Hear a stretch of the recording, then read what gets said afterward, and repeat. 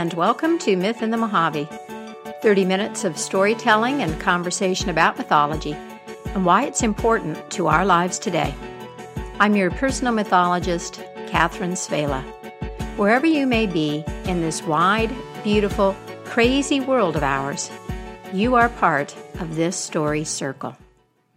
The title of today's podcast, Witches, Power, Heroes, and Braids, is inspired by a gorgeous book that I recently finished. It's called Circe by Madeline Miller. It's currently on the New York Times bestseller list, and with good reason. This book is really beautiful and reliable reworking of bits and pieces of ancient Greek myths to tell the story of Circe. Circe was the immortal daughter of the sun god Helios and a water nymph named Perse, who was the daughter of the Titan god of the ocean, Oceanus. And Circe is best known as the sorceress, who was ensconced on the island of Ai, visited by Odysseus on his wandering way home from Troy in Homer's Odyssey. In that story, classical epic, cornerstone of Western culture, Circe is merely one episode. She's one of many powerful females, goddesses, nymphs, monsters, and mortal women that Odysseus meets along the way. And you find her story in Book 10, along with King Aeolus and his bag of winds, and the man-eating Laestrygonians. The pages that she appears on are relatively few, and yet she plays a pivotal role in the Odyssey because she helps Odysseus make a required trip down to the underworld. And she's a very memorable figure because she initially turns his men into swine with her herbs and magic words. This image of the sorceress goddess on a magical island who can turn men into pigs has been fodder for artists and the cultural imagination for centuries. Google Circe and you're going to find all kinds of images and stories. And she's typically portrayed as evil or at best amoral in the way of gods, a self-serving female who brews wicked potions to lord her power over all who venture onto her island. The lions and the wolves, for example, are all tame as pets due to her enchantments. And in the Odyssey, the clever hero Odysseus, who is the darling of the goddess Athena, must outwit her. And how he manages the dangers and the delights contained in this sorceress goddess Circe is the story that Homer tells, which makes sense, of course, because the Odyssey is Odysseus's story. Now, Miller plucks these incidents out of the Odyssey as part of her telling of Circe's story. But the Odyssey is one in a handful of Greek myths that mention her. She also appears in the myth of Jason and the Argonauts and the quest for the Golden Fleece, for example. And Miller weaves all of these threads together to give us the life story of a secondary goddess. A goddess who occupies a relatively low place in the hierarchy of the Greek immortals. Because she is a Titan, first of all. She's one of the first race of gods, the gods who were defeated by Zeus and the Olympians. Because she is a female in a cosmos ruled by men. And because her mother is a nymph, a group of immortal beings largely used by all of the others to satisfy their pleasures.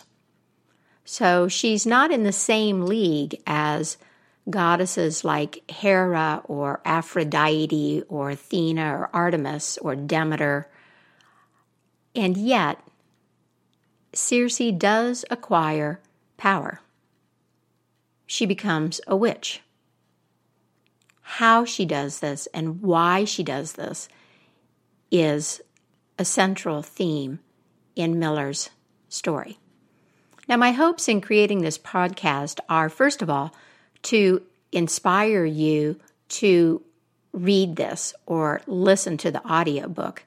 And I have to say that the voice of Perdita Weeks, who reads the audiobook, is so sublime and perfect for this story. And I got to pause to say thank you to Brenda Littleton, who gifted me with this book. So if you can listen to it, by all means, please do that. So I'm hoping to inspire you to treat yourself. I think all of us probably need such a treat right now with this incredible story. And I also want to tell you a little bit about how I see this story, the fact that it's being told right now in the larger cultural conversation. Now, when you read it, you may or may not reflect on these themes. But hey, even if your reading doesn't take you in the same places that I went, maybe also my sharing this exploration will encourage you to concoct your own around the things in the story that provoke thought for you. When you take up the quest for new stories, which is my quest as a mythologist, you quickly realize that there is no plot line in human experience that has not already been very well articulated over and over and over again. This is one reason for consciously delving into the cultural storehouse of our old stories. It's really unavoidable. All of our new stories, all of the stories that we need for this time are being drawn from the old. They are being reworked. And the more aware of this we are, the more we can appreciate their nuances. And these nuances are powerful and important. They are the bedrock of our culture.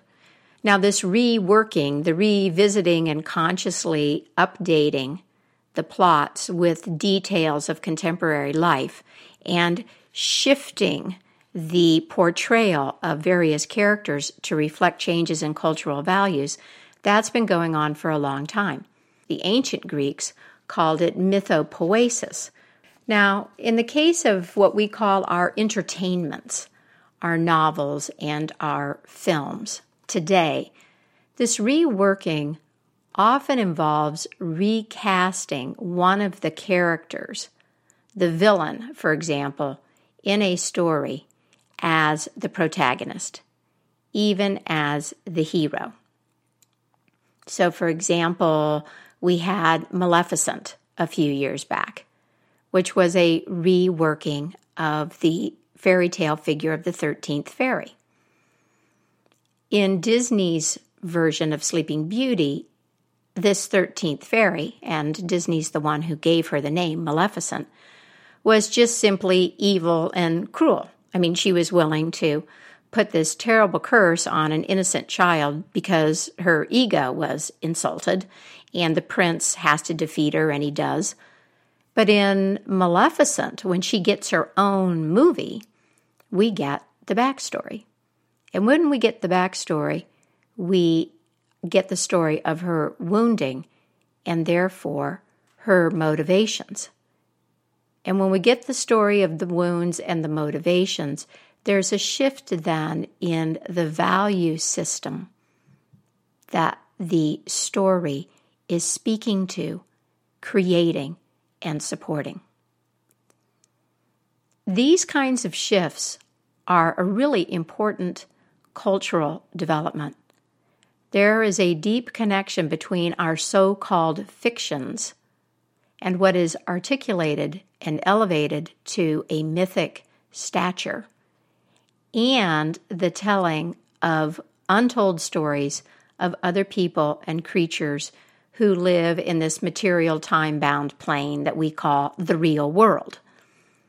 There is encouragement to tell personal stories, autobiographies, and biographies, and new histories about the lives of people who were previously deemed unimportant and undeserving of record. This includes the stories about women's lives and their accomplishments in character and contributions. It includes the stories of all who are considered to be peripheral to the dominant paradigm, to the main movers and shakers in a culture. When those stories are told, it increases the value of those lives and experiences, and it increases the value of the questions that they pose to us. I locate Miller's Circe here as part of this opening, part of this cultural development. Now, I'm not going to say more about the story itself because I absolutely want you to treat yourself to it. And you don't need to know Greek mythology, by the way. I'm familiar with most of Miller's mythological material, and I thoroughly enjoyed how she wound all of that together to tell this story and to invoke Circe's shadowy presence out of those fragments. But Miller's handling of the existing myths is complete enough that you will learn what you don't already know, and then some. So let me share some thoughts and questions that I have in response to this book. Thoughts and questions about issues that we often talk about here on Myth in the Mojave because they are so important to our time. These are images of the heroic and the hero and power, sources of power and its proper use, who has power, and possible alternatives to the common view of these things. This issue of power, where it comes from, how one acquires it, who has it, what's done with it. I know I don't need to explain why conscious exploration of our personal and collective ideas about power are crucial right now. And if you look around, you will see the storytellers, our writers and artists, and especially our filmmakers, grappling with these questions. Circe is even cast by reviewers in the context of this conversation. Alexandra Alter, in her review of the book in the New York Times, said, quote, that Circe's a bold and subversive retelling of the goddess's story. Circe manages to be both epic and intimate in its scope, recasting the most infamous female figure in the Odyssey as a hero in her own right. End quote. So now heroes. The earliest heroes that we have, that we can trace because they are part of our literature, Gilgamesh and Achilles and Odysseus, for example, their heroism doesn't have much to do with character as we think of it right now. It's about strength. It's about skill with weapons, bravery, most importantly, the ability to act without a fear of death. And they were championed by the gods who helped them do this. Odysseus had Athena, and she helps him kill the suitors in a very bloody frenzy near the end of the Odyssey. In Norse mythology, they called this going berserk. The Norse warrior would lose all fear of death and commit unbelievable physical feats endowed by a seemingly superhuman power when he went berserk. And it's interesting, the etymology of berserk goes back to bear and perhaps to the wearing of shirts made of bear skins, which then takes us back to the shamanic tradition of calling on more powerful presences, in this case gods in the various forms of power animals like bears or eagles, to take one beyond the human limitations of strength and courage.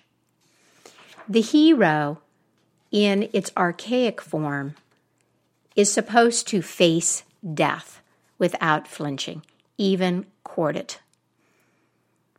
And heroes in those old days, then, did many reprehensible things by today's standards. Rape and pillage and cruelty, that was all okay, excusable, because their role was to win and to dominate. And if you think about the conversation that we're having today around what's acceptable behavior in our contemporary heroes who are warriors, soldiers in combat, for example, you can see how unresolved this is. And yet there has been, over time, a growing emphasis on the heroic as self-sacrifice with an emphasis on morality or character, and the extension of this notion of the heroic into a broader field of action. You no longer have to be on the battlefield, per se, to be a hero. This is a theme in Percival, the story that was featured in the last couple of podcasts. In that story, we see that Percival is not a knight. He's not a hero until he understands and lives the code. Early on in the story, he kills the Red Knight and displayed admirable bravery in that, but he did it in order to take the man's armor, to acquire the trappings of knighthood. And later on, he fails the test of the Fisher King, a test that required discernment, wisdom, being true to himself, trusting himself, what he knew, his own intuitions. And these are things that he had not yet gained. And the implicit message then in the story is that he was not yet a true hero. The image of the hero and the impulse towards the heroic is something that we find across all cultures. Now, today, it often describes the drive to achieve and to be recognized for some form of excellence, for doing something extraordinary. That's what I mean when I say we apply this now to a broader field of action. Some people find themselves to be heroes. Life shows it to them. They're presented with a challenge and they meet it with something that they didn't know they had within them. And some seek it. For the Greeks, the hero was on a quest for glory, to have songs sung about him. That was the motivation. And this quest for glory was important because the only form of immortality a mortal can possess. And so in that culture, the only life for men that was truly meaningful was to be recognized and immortalized in song. Honor for them then meant not turning away from the sword, not running from the battle or refusing to avenge, to demand retribution. None of these things have much to do with honor for us today. But for them, the means and the ends meant very different things. And the quest was to be so extraordinary that the poets would sing about you. You might be wondering why we would keep telling these stories then. Well, as I've suggested, we're still dancing with some of the coarser aspects of this image of the hero. But I also want to suggest that underneath all of that, there's another level that we may never stop dancing with. At that level, the hero and the listener to stories about the hero is engaged with the mysteries of death, with questions about immortality and the divine, with the quest for perfection, with questions about fate and limits of human will and self-knowledge, and also about the mystery of the self and the potential that may lie hidden in an individual. Today, when we talk about the hero and the hero's journey, we are often talking about this question of how you become the person that you were meant to be, how you become most fully yourself. And this is a theme in Miller's story of Circe. Now we can go deeper still, because underneath those questions, we get to the truth of human vulnerability. The Greek exploration of these themes is still so timely and relevant, and once again, Miller touches on this in Circe. One of the things I really appreciate about her story is how she captures and works with the deep, poignant philosophical questions and feelings of that culture as they still resonate in ours today. I mean, we don't think about our vulnerability a lot, do we? But I suspect that the modern attachment to technology is driven by our now subconscious fear of our vulnerability. And it helps us maintain this fantasy day to day by virtue of our relative comfort and affluence that we have overcome it. And yet, the human body and the human psyche are as frail as they have ever been. And this leads me to a consideration of power. Because power is rooted, isn't it, fundamentally in our fear of physical pain and death? Isn't that why might makes right? Might being that ability to rally physical force in your own body, weapons, armies, so that you can protect and control and subdue. And isn't that why we honestly revel in shows of power by those who've traditionally been the underdog or the victim? Because they touch on our own feelings and fears about dangerous possibilities and what we might be able to do if we were ever confronted by them.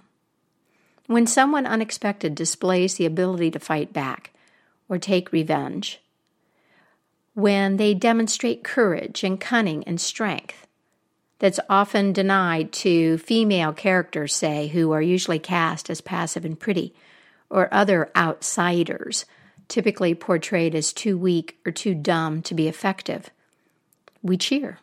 What might happen if we became more conscious of our own vulnerability? If we looked more directly at our mortality? What if we could see sensitivity as a strength? These are the kinds of questions and challenges that appear in what we call spiritual work that is often seen as separate from the rest of our lives and often seen as a choice. Some people decide to take up, spiritual tasks like empathy, and others don't. As we revisit stories of traditional heroes, the good stories, the ones that endure, contain this vulnerability and the fear of suffering and death, and the most useful revisions to these inherited stories that can have the most impact on our current dominant images of heroes and power are going to begin with our vulnerability.